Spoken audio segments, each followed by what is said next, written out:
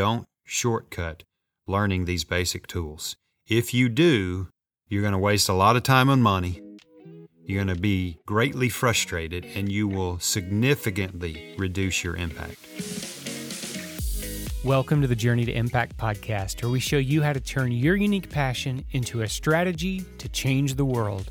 Today, we're going to open up the Impact Toolbox and go through some tax-related tools that you can leverage in funding impact efforts. It's time to get off the bench. Let's do this. Here's your host, Ed Gillentine.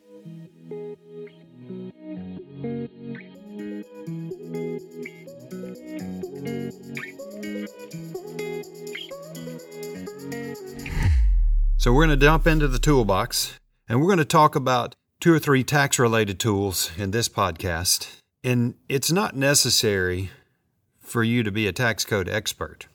But if you do understand the goals and objectives and the principles behind a tax code, this is especially true when you get into a foreign country. But if you understand the objectives and principles behind a tax code or an economic incentive or a government subsidy, a lot of times you're going to better and more efficiently fund impact through those mechanisms. So the most basic tool in your toolbox is a charitable income tax deduction. And to give you an idea of how it works, I think this is kind of interesting. Consider that the highest marginal income tax rate in U.S. history was right after World War II, when it was set at 94%. So all of my conservative friends, probably me included, I should say fiscally conservative friends, that are complaining about high tax rates right now in the high 30s, right, as of 2020, 94%, that's legitimately crazy. But even as recently as 1981, the top tax bracket was around 70%. So right now we're in the mid-30s. And if the U.S. tax code continues to allow a tax deduction for charitable contribution, that means for every dollar a U.S. taxpayer gives to a qualified 501c3 charity, they get a tax deduction, obviously some limitations and caveats, based on the marginal tax bracket that they're in. So think about it this way, and I'm going to use some large round numbers because they're easy. If you're in the top tax bracket and you gave $100,000 to the Memphis Child Advocacy Center, you would receive, not taking into account a bazillion other potential variables that are unique to your situation, right? I'm always throwing these caveats in. You would receive tax savings of $37,000. Top tax bracket's 37%, right? Another way to put it is that this basic tool of the charitable income tax deduction means that this strategic impact organization gets $100,000 of cash, and it only costs you $63,000 out of pocket because of the tax benefit, right? $100,000 minus $37,000.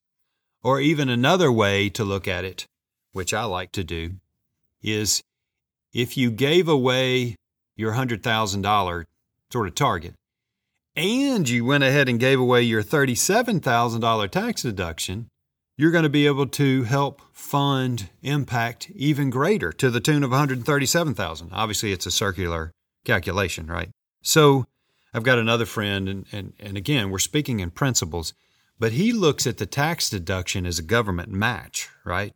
For every $100,000 that you give away, the government's going to match 37% of it.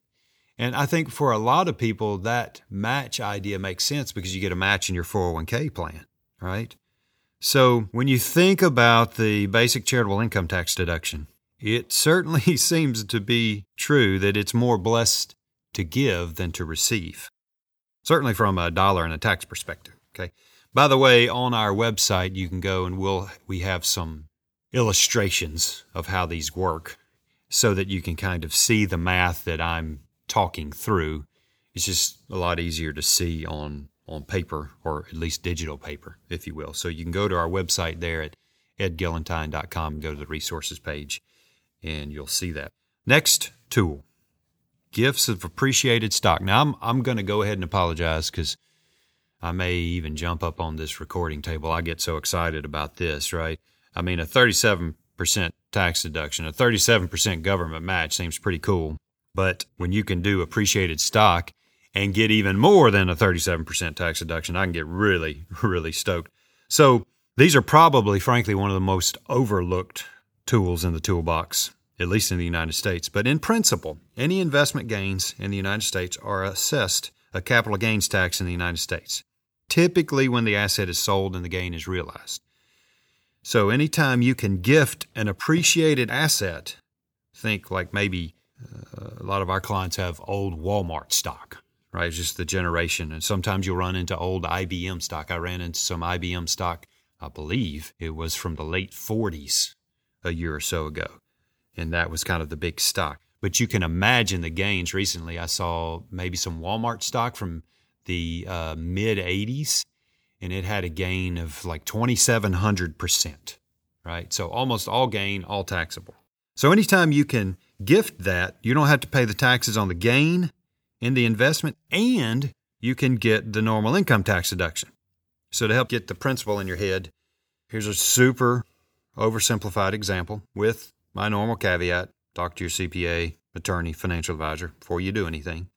If an impact-minded individual in the top tax bracket of 37% was to gift $100,000 worth of cash to Advance Memphis, then they would get a tax savings of $37,000. But if they gave $100,000 of XYZ stock that had a cost basis of $60,000, which means that their taxable gain would be $40,000, instead of getting $37,000 of tax benefit, they would get $46,500 in change of tax savings. So an additional $9,000 or $10,000. How is that? Well, you gifted the $100,000.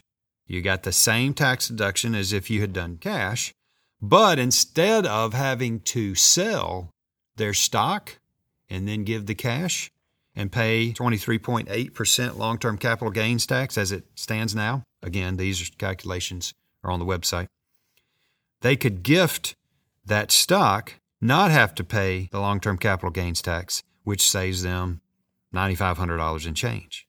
So, if you have appreciated stock and cash, you always want to look at gifting appreciated stock. That doesn't mean you do it because there's a million other variables, but you always want to look at that, particularly if you're in the higher tax brackets.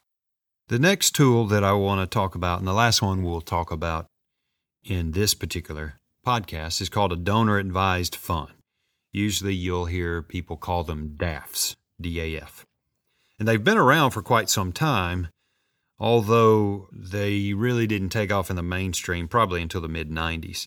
In my opinion, probably one of the most powerful tools given to us in the United States by the tax authorities since probably the IRA. I mean, I think they're a fantastic tool.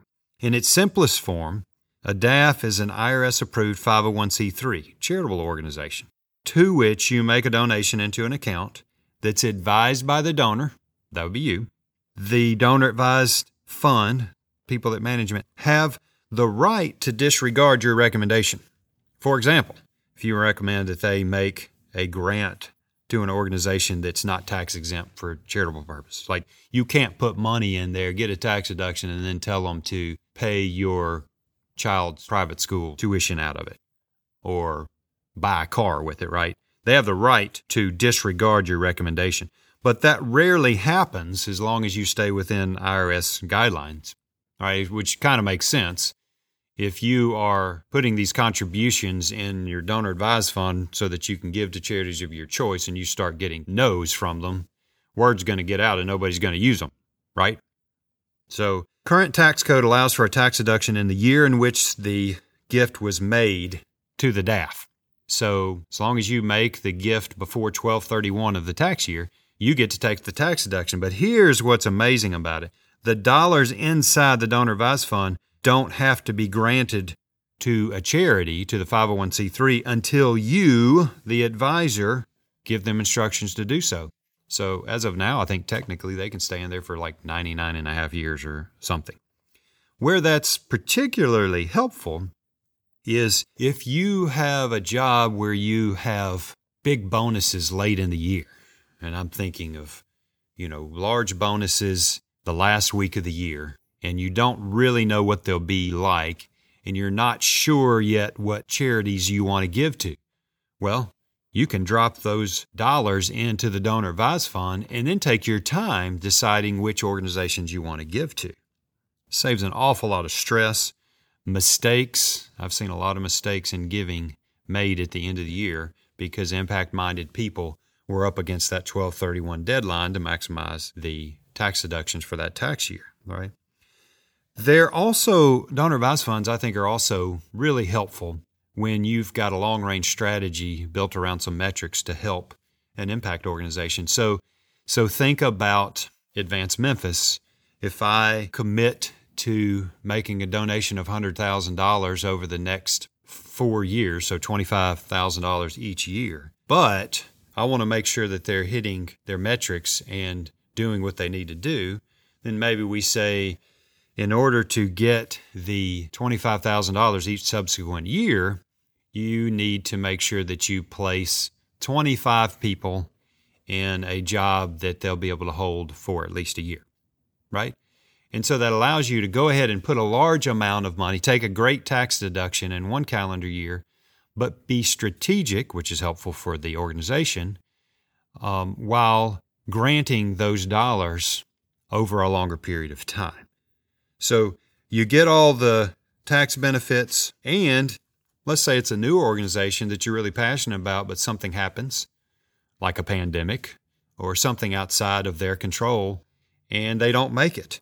Well, you've not wasted that money on a failed operation, and you can shift it to another impact project. Another benefit to donor advised funds is they can hold a lot of different types of assets. Real estate, ownership in privately held companies, which is a fantastic opportunity for those of you that own your own business. Collectibles, I've seen baseball cards, gun collections, all sorts of crazy things going on. Precious metals, and of course, individual stocks. So that's really helpful when you get inheritances. I mentioned privately held companies. If you have a privately held company that generates a lot more income than you need and that you can put back into the company, you could gift maybe 10% or 25% of that stock in there.